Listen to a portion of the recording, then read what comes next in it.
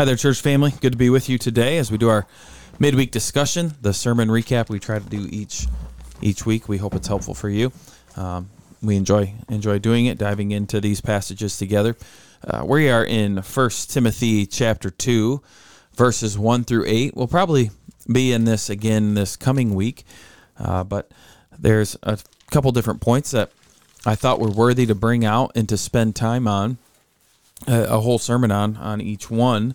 But you'll remember in 1 Timothy chapter 1 that Paul is giving a defense for the gospel and encouraging Timothy to fight for this against some false teachers that are in the church. Well, it doesn't stop here.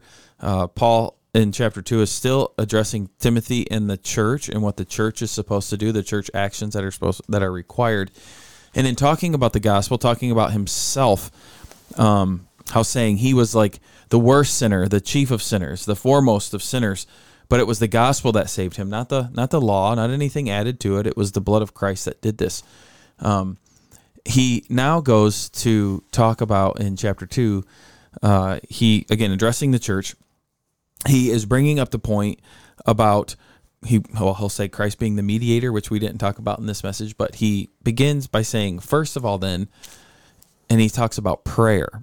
First of all, then it talks about prayer. Now, I wanted to give this opportunity to you two because I mentioned that Spencer had brought this up when we were talking about the whole first of all thing.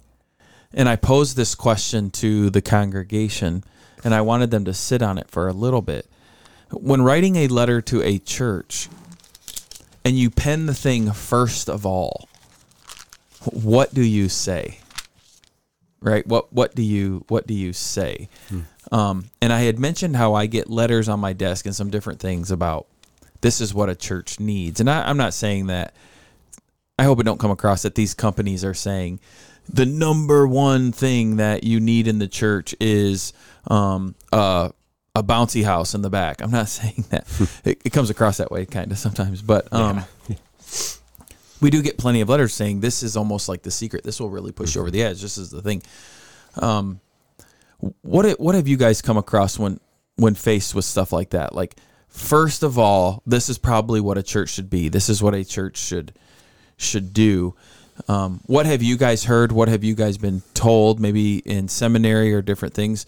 But also, what do you tend to think is the real answer people would give? Not the church answer, not the biblical answer even at times. What do you think at times would be the real answer people would give? First of all, we think this is what is important for the church if we are going to be sharing the gospel. Anything? So you're saying like if, an organization or whatever that sends a letter or basically communicates like, first of all, this is, you're saying what that or even like your normal church member. Oh, okay. Like let's say a normal church member was going to write you a letter and say, Pastor, first of all, I think this is what the church should be doing. Mm-hmm. What are the things that you're going to hear? Mm-hmm. I think today you're going to hear music needs to be top notch. Yeah, that's for some reason that is the number one thing you hear oftentimes in churches. Is it needs to be a certain way and a certain style or whatever, or it'll be like we need to make sure the pastor is dynamic. Mm-hmm. And or you just need to make sure you're putting on a really good front face to the community. Oftentimes those kinds of things, or whenever I think about what oftentimes people today think about makes a successful church, it's that mixture of dynamic, charismatic, and by that I don't mean Pentecostal. I mean just having a very charismatic personality up there, very dynamic speaker who can motivate or whatever, and then I'm going to say that because oftentimes this is the phrase worship experience that is what I want, and then also this very public and what is oftentimes regarded as a very positive posture or perspective of the church in the community. Those three things I think seem to be what most people, and especially if you think about this whole area of, well, I think one of the ways you can think about that too is church revitalization. I don't even know that I like that word, but that's a word that's a phrase that's often talked about in church circles. And so if you're saying, if a church or a denomination or somebody comes in and says, what do we need to do to, quote, bring this church back to life, as if the church is dead, which is impossible if there's believers there. It's not dead. That's a good point. So what do you need to do? And oftentimes it revolves around those three things.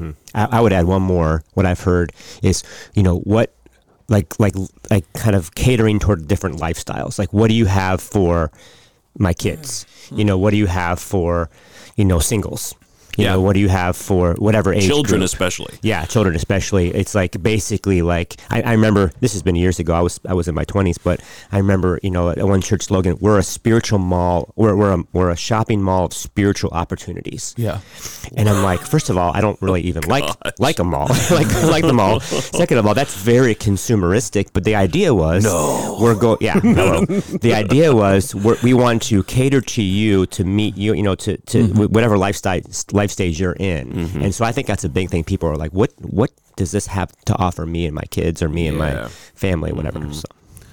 Yeah, and to be fair with this question, I mean, Paul is talking to new churches, so like setting it up. And so again, I just want to be fair to people, because I think if you had Joe Schmo church planter here who was starting from scratch, I think I would hope a lot of people would tell him, first of all, get the gospel right. Yeah.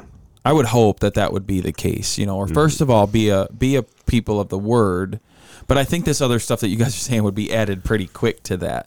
And I think some people approach it like, if we hear from members here about whatever, what the things you guys said, I think there is a base there that it's not necessarily first of all. It's like, well, first of all, we have the gospel right. We're doing that, but this will enhance, or this will help.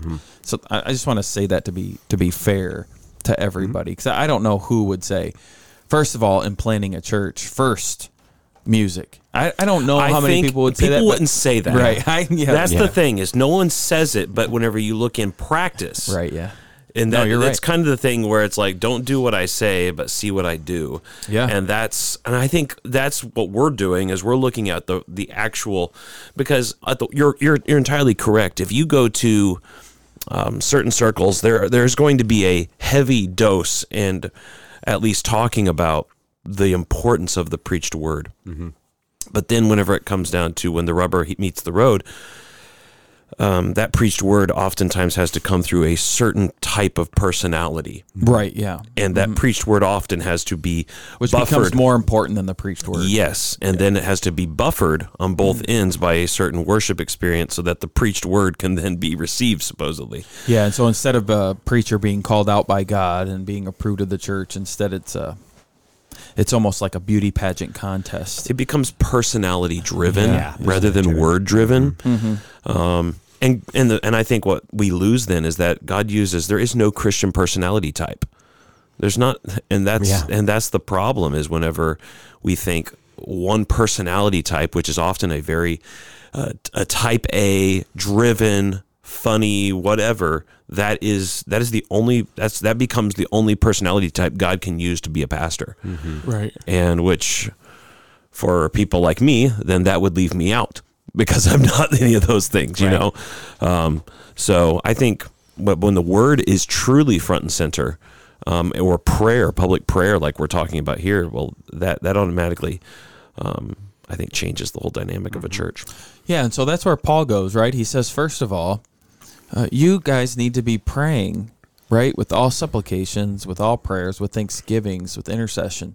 You guys need to be praying, and he says for all people. It's not even, I would say in Scripture, most of the time when you see a church being addressed and it's talking about prayer, it's talking about for like the people in the church with you. A lot of times, care for each other, be there for each other, and it's not talking about the outside world. But yet here, that's what we have. We have Paul talking about beyond the walls of your group, beyond the family unit of the church family there, be praying for all people. And he specifically goes to the kings and the people in the high positions. And so prayer is something that's important. Now, Spencer, you said something where you said people would say that, but when you watch their practice, you're going to see something very different. I think we could definitely speak about prayer in this light. Everybody in the church will say prayer is important, but then it's like, well, let's see how it's practiced. Sure. And in this case, let's see how it's practiced publicly within your church body, right? And that is a telling thing. How many prayers do we have in a morning service? That is an important thing to look at. What are those prayers structured like? Are they purposeful, or is it just little tag-ons? I remember not long ago, we would have like a prayer for offering, like before the offering, and it always just felt like a tag-on. It was just something real quick. And sometimes there was a prayer right before it for something, and then I was like, oh yeah, now we got to pray for offering. Okay, and now let's pray for offering. It just didn't feel genuine, I guess, but it was a prayer in there. And so I think we need to ask that question, publicly in our church life is, are we practicing prayer how we say we believe prayer to function scripturally? Yeah. And I think that I would say for most, if not all, individual Christians I've met, prayer is a hard thing for them. Yeah. It's a struggle. And I would say when you examine a lot of churches, you can tell that prayer is a struggle for them also. And that's something that we have to be careful with. Like for us, I started thinking about this a while back when we didn't have Wednesday night services for a while when COVID came and stuff, and then we didn't have them, and we were going to replace that with some other things we tried, and it didn't work too well. And I wasn't a huge proponent, honestly, of bringing Wednesday nights back. I just didn't see the purpose. I didn't see it functioning well. And but this is what got me back into thinking, okay, I think this is what Wednesdays could be. It was prayer. Because when I looked at our church schedule, right, because when we looked at our church schedule, it was like, well, here's Bible studies. Here's an opportunity to hear preaching. Here's another opportunity to hear preaching.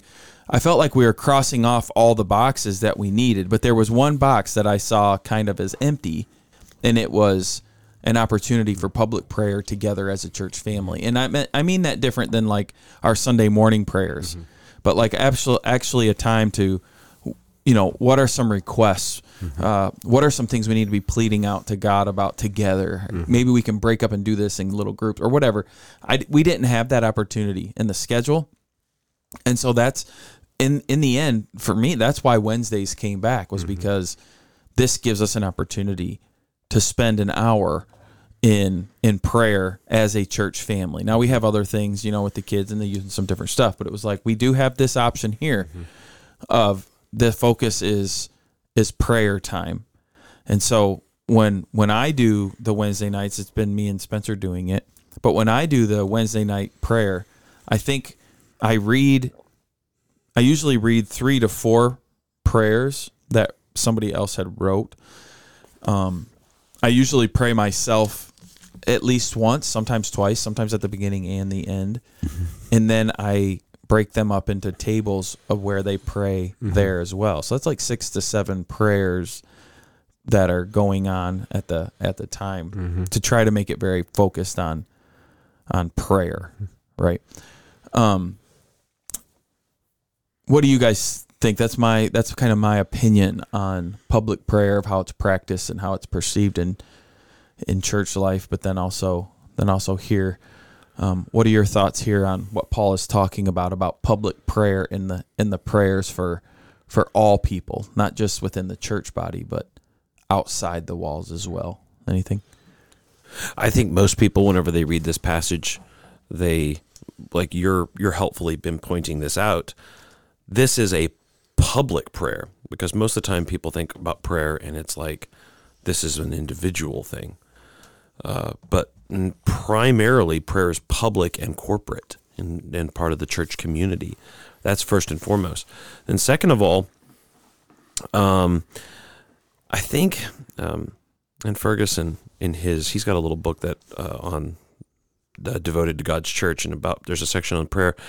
But prayer puts us in a place. We pray whenever we realize we can't do stuff. When we come to the realization that we are weak and insufficient in and of ourselves to do something. And God has to, but the way that God brings us to that is oftentimes through suffering or through conviction of our sin through the law or whatever that may be. And that drives us to prayer. And so he points this out in his book that we will pray basically to the extent that we really think we're dependent on God. And if we don't pray, it's because we haven't learned yet truly that apart from him, we can do nothing. Mm-hmm. And so I think that's one of the things. Paul's just talked about grace and just talked about the use of the law and the fact of our salvation by grace in Jesus Christ. And in light of that, the only response then is to go to God in prayer, because it's a realization that we can't do anything. Mm-hmm. I remember too, right, and you probably have heard this story where Spurgeon, I think, was asked about the success, what was the source of his ministry's success, and he took somebody to a room where there was tons of people praying. And he said, this right here, this is where it's at, because they were praying, I'm assuming probably for him, for the ministry, for the people there, for the community, whatever. So people like Spurgeon understood the importance of prayer to their ministry. And I would suppose too that maybe, and this is my own life, I'm not talking to everybody else, this is me too, the reason why I don't pray as much as I should is because I don't think I need God that much. And that's just the reality. Yeah. And so I just think that drives prayer a lot, is dependence on God, the gospel. And I think I think that's a really good thing. And Paul here, this idea, first of all, I was looking this up. I was kind of thinking in this terms, or in this kind of line, but I wanted to confirm. But the word that he uses in Greek is parakalao, which is basically, he used it quite often. It's a call to arms. It's a sense of urgency. He used it in Romans 12:1. Therefore, I urge you, to offer your bodies as a living sacrifice. So it's kind of a military word, and it's also kind of like a coach or sports word in the sense of like, come on guys, let's get in the game, let's do this. It's very much like a call to action. And I think that's really important because we need that urge, right? We need that kind of push because we are, like you said, Spencer, we're naturally inclined to be dependent on ourselves, to try to be self-sufficient, autonomous, independent, all that. And I think Paul is saying, here's what's really important. Parakalao, I urge you, I call you to prayer, to supplication, to intercession. And it's a good reminder for the church that, this is really important. We need to do this. It's easy to get away from intercession, from praying for what's going around, like you mentioned, Pastor Tim, with praying for missionaries, praying for Christians all around the world who are going through challenges. I mean, they can't just come to church like we can. They can't even sometimes have a Bible, whatever. It's a reminder. Paul is reminding the churches in Ephesus to get in the game and do this. And I think that's a really important principle for us, a good lesson for us to be reminded. I was reminded of that Sunday, like how important it is to be praying. So. And prayer seems to set the, at least here, because it seems like there could be divisions going on in this church. Yeah. But prayer is something that is going to kind of set the tone for everybody else.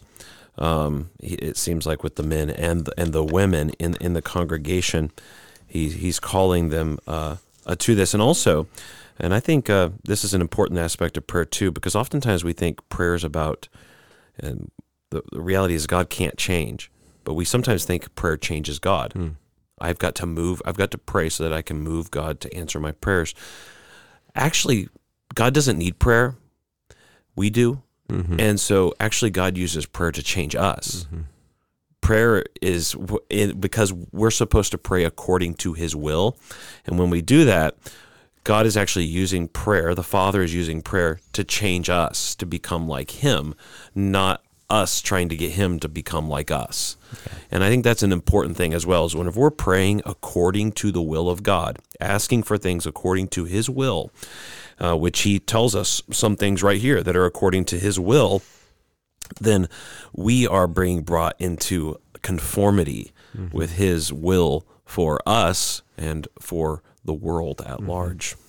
Yeah, when we pray publicly, it kind of does what the Sabbath does when we gather on the Lord's Day to worship, right? One of the things about gathering on the Lord's Day is to rest. And you're resting and trusting in God. You're trusting in his provisions and in his care. Yeah. Right? There's this aspect that a lot of people struggle with. It's like, no, I got to keep working. I got to keep moving. I got to keep going. I got things to do. But part of that day is to rest and to remember who created everything, right? And who God is and who's in control. I think prayer is similar to that. As we pray publicly together, it reminds us of how little we can do. But too often prayer is seen as something unimportant in a service. Like, well, I could preach longer, or we could sing another song, right? Or we could have a testimony, or we could do these other things that seem to be a lot more productive than just one person standing at that microphone and praying and everybody listening to it, right? So there's like this productiveness that we feel is missing because we're praying. But really, it helps center us, or it should, back to the Word of God, like you said, to remember who he is and that he is the one who owns a cattle on 1,000 hills, that he is the one that is never changing, that as what Paul is talking about here, that he is the one that saves people, right? He's the one that sent his son to save people. And we need to be reminded of that. And so here Paul tells us that when we pray to God, it pleases him. When we pray for the lost, when we're praying for the people in high positions, it pleases God to do that. Now, when it comes to like worship on Sunday morning, what do we come to do? We come to worship God, and we want to please him. Well, we have something written very clearly here that pleases him. Pray. Yeah. Pray together and pray for the lost. And so you can almost check the box off when you leave. It's like, I pleased God today. I prayed, and we prayed for the lost together. Right. And this pleases him. This honors him. And so, yes, we did that, goal accomplished. It might not have been fancy. It might not have been spectacular. It might not have been out of the ordinary. It might not have wowed anybody, but it pleased God today because we aligned with him. We're doing what he's asking us to do, and it pleases him when we pray.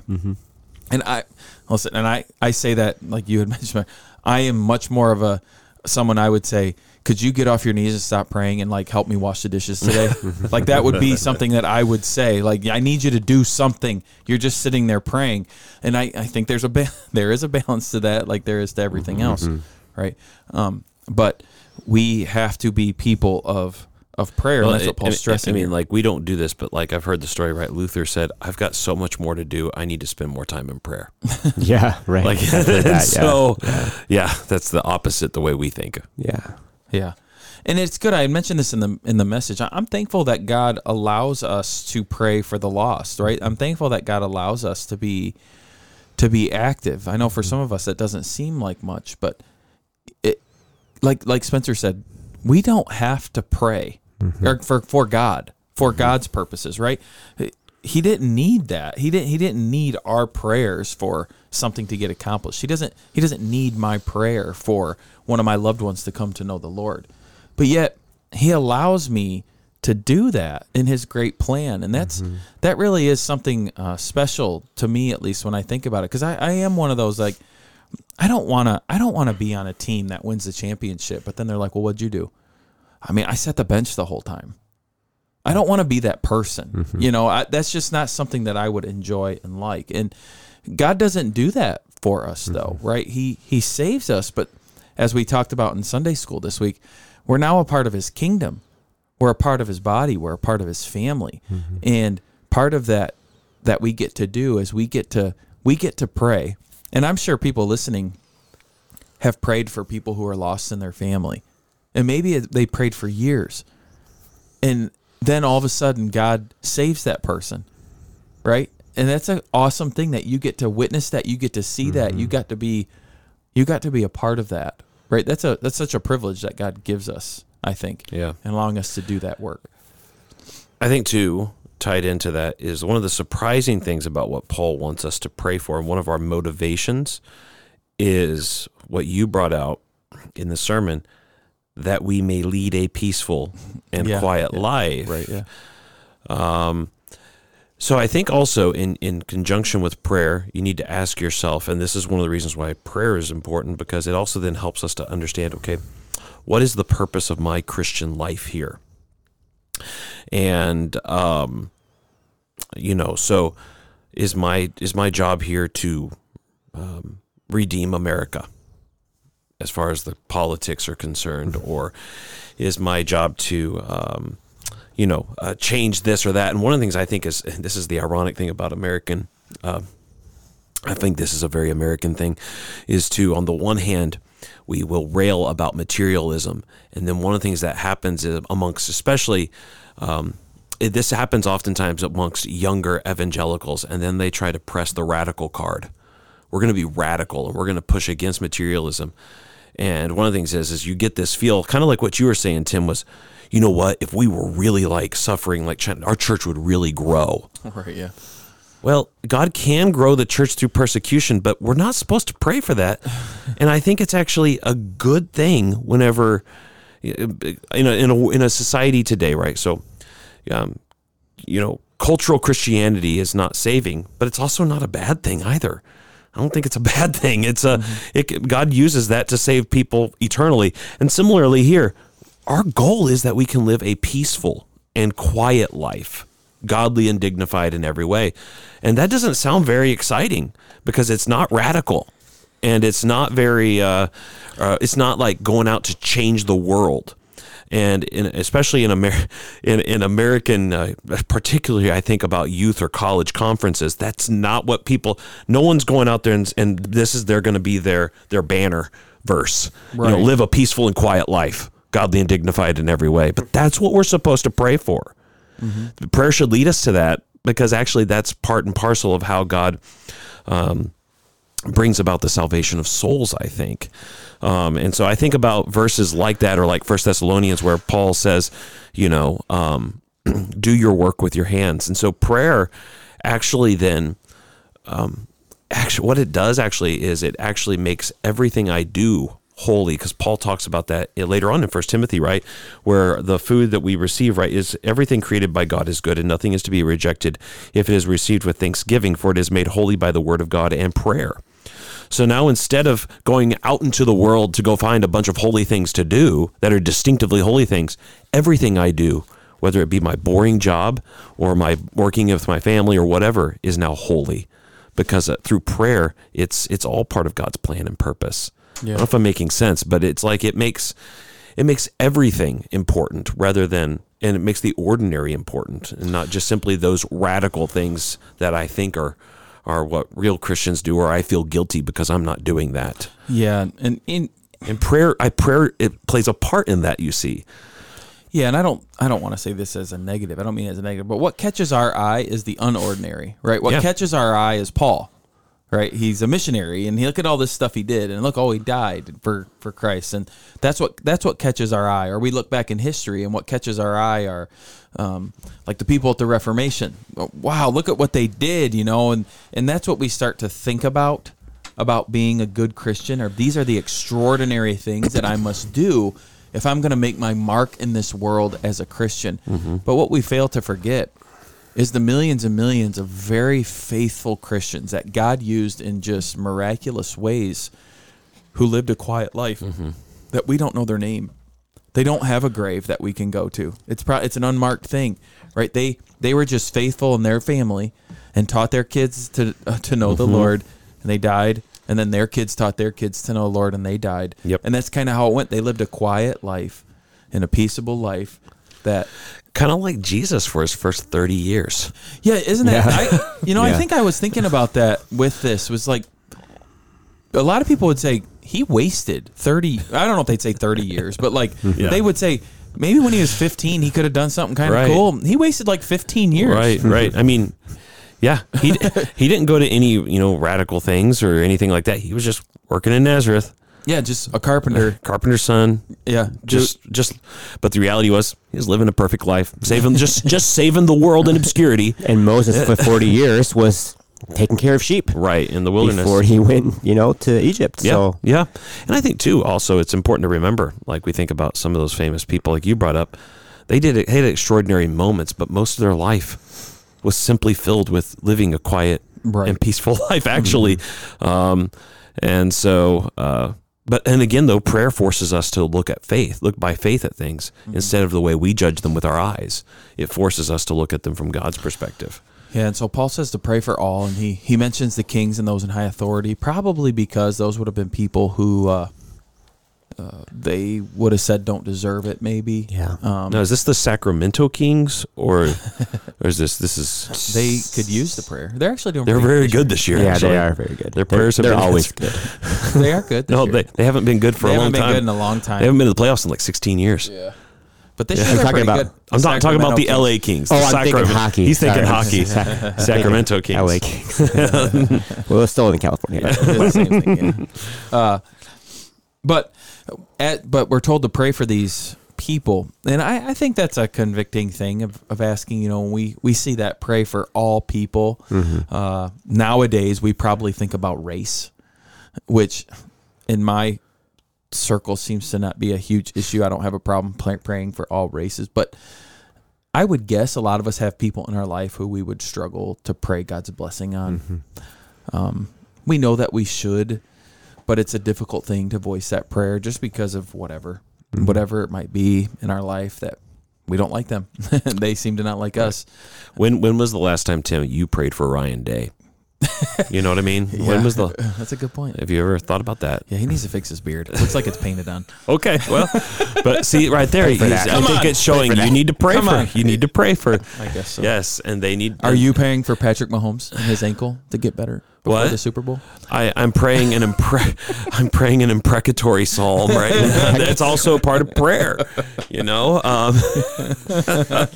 Oh, boy. No, but you're exactly right. I mean, we don't think about that. But again, Paul stresses this as the first thing that you should do in your church family is public prayer. Why? Because it centers us, like we've been saying. And I don't mean that some mystical way, like everybody, let's center ourselves now. But it helps us to realize, oh yeah, we're the church. Remember what Paul said in verse 15? Christ came for sinners. He died for sinners.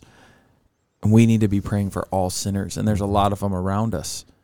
Maybe we should take some time to do that, right? Maybe we should be praying for these who are lost, that God would reveal himself to them. Maybe God will use us to share the gospel with them. Maybe not. Maybe it's somebody else. I don't know. We don't care who it is. But God just, it says in verse 4 that you desire all men to be saved. And so, God, would you do that? Save people, right? And we have to make sure that we're faithful in doing that. And he goes on there to say why we're doing that. What I just read, right? He says, this is good. It's pleasing in the sight of God our Savior, who desires all people to be saved and to come to the knowledge of the truth. For there's one God and there's one mediator between God and men, the man Christ Jesus, who gave himself as a ransom for all, which is the testimony given at the proper time. And then he talks about how he was appointed apostle for this work. And Paul's just pointing out, look at this work that God has done. And what does it all boil down to? To save sinners. And so go and pray for that and know that this pleases God as we do this, because we are being aligned to him in the same mission that God has. Well, and that's so important again, because we're not asking God to have a heart to save people. No. It's because he loved us while we were yet sinners that he is changing us to be imitators of him. And so that's why I think it's so important where, like, again, where as a church, in the grammar, the basic structure of our service, and also of our thinking about the Christian faith, is the gospel comes first, and it's because of that we then live in light of this way. So that even applies to prayer, because there's one God, and he's given the one mediator with the one ransom. Therefore, we pray. It's not we pray in order that God might send somebody, because we never want to pray for that. Actually, it's only because he's come. and because the promise came first, that we then pray. And so you even see the structure of the gospel, grammar, the way it works, already at work in these verses about prayer as well. Yeah, and so moving forward, I mean, this coming week, we'll probably focus on those verses 3 through 7. What does it mean that Christ is the mediator? You know, what is really happening here?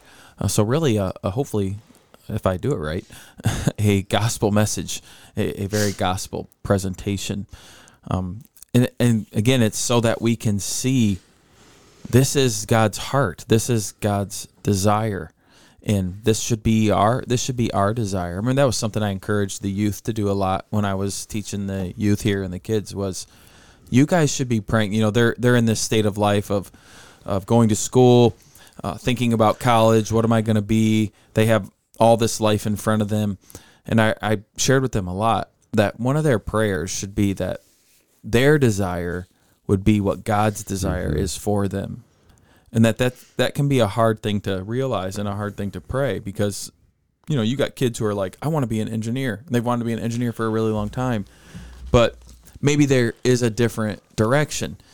And so praying, God, change my desire so that my desire lines up with what you would have for me. And so something as simple as, I don't desire to read your word. Pray, God, give me a desire to read your word. Like, make it something I want to do. Make it something that I understand I need. And here we see a thing that we know is a desire of God's that we can easily match to is let's start by praying for all people. Let's pray for the people in authority over us, right? Let's pray for those people in high positions who chances are will never talk to. I'll never have an opportunity to do anything with them.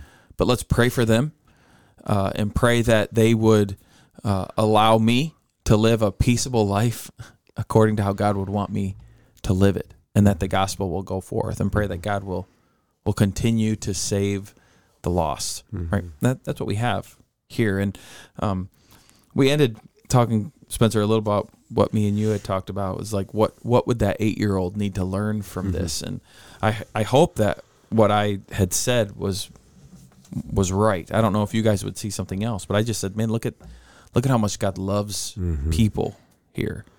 If he would, and we'll talk more about this obviously next Sunday, but look at how much God loves people that he would do all of this for them. And look at the love of God to ever question it. And that's what a lot of people question because of suffering, because of hurt. But when you see it, it's like, look at how much he actually loves and cares for you. That's what I would want from a children's church lesson on 1 Timothy chapter 2, the first few verses. Right. Yep. Yeah. I don't know if you guys. No, I think that's exactly right. Our prayers should match God's will, and God's will is that it is pleasing to Him. Whenever He's told, I mean, this is in the Old Testament too, right? Ezekiel, I have no pleasure in the death of the wicked, but I rather desire that the wicked would repent and live. He tells us that in Ezekiel 18. Similarly, here, God desires men to be saved. Yep. He is ready and willing, and He's provided a sufficient atonement for the salvation of 10,000 worlds.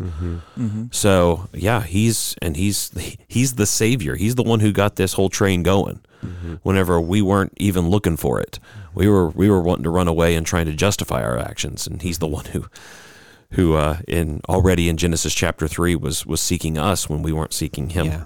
So I think our prayers then conform to and match His will, and that's wonderful. And I think that's why Jonah struggled so much, because it was that love that God had poured out to the Ninevites, and Jonah just could not get over that they don't deserve it. They deserve, because they're a wicked people who were oppressing His people. How can God show them love and mercy? And it ends with silence. We don't know what happened to Jonah. Well, it's kind of God's mic drop question at the very end, right? Yeah, right. So you're sad about the plant.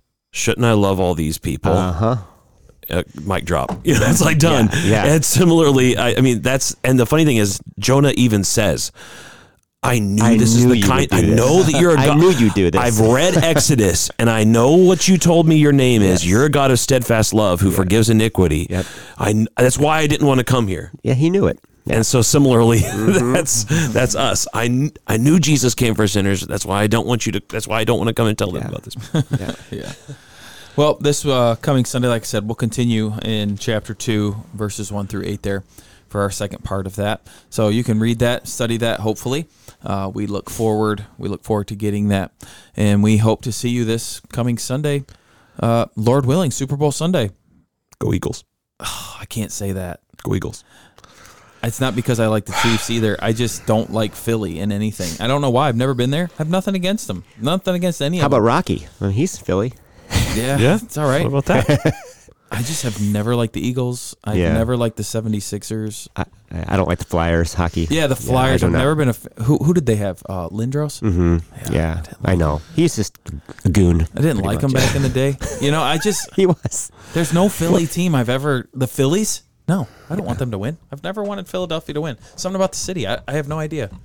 I'd like to go and eat there. Yeah, Cheesesteak. but I mean, you think about those. I have nothing against Hopefully, Kansas City hopefully, Chiefs. what they'll do is they'll go back and they'll just like replay the Philly special again. Just do that play again at the goal line. That's what you want. That's what I want. I want Jalen Hurts to catch a touchdown. They call that the Philly special. Do you remember that play against the Patriots?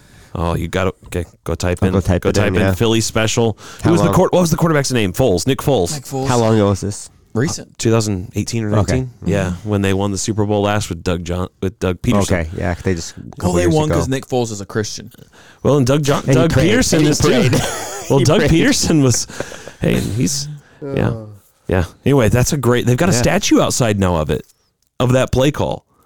Really? Did you not know that? In Philly? I think they put up a statue What of is it? Like the the quarterback sheet? and the coach talking together because they're like at the goal line, right? And they're like, let's run the Philly special. Let's run the Philly special. In front of the stadium.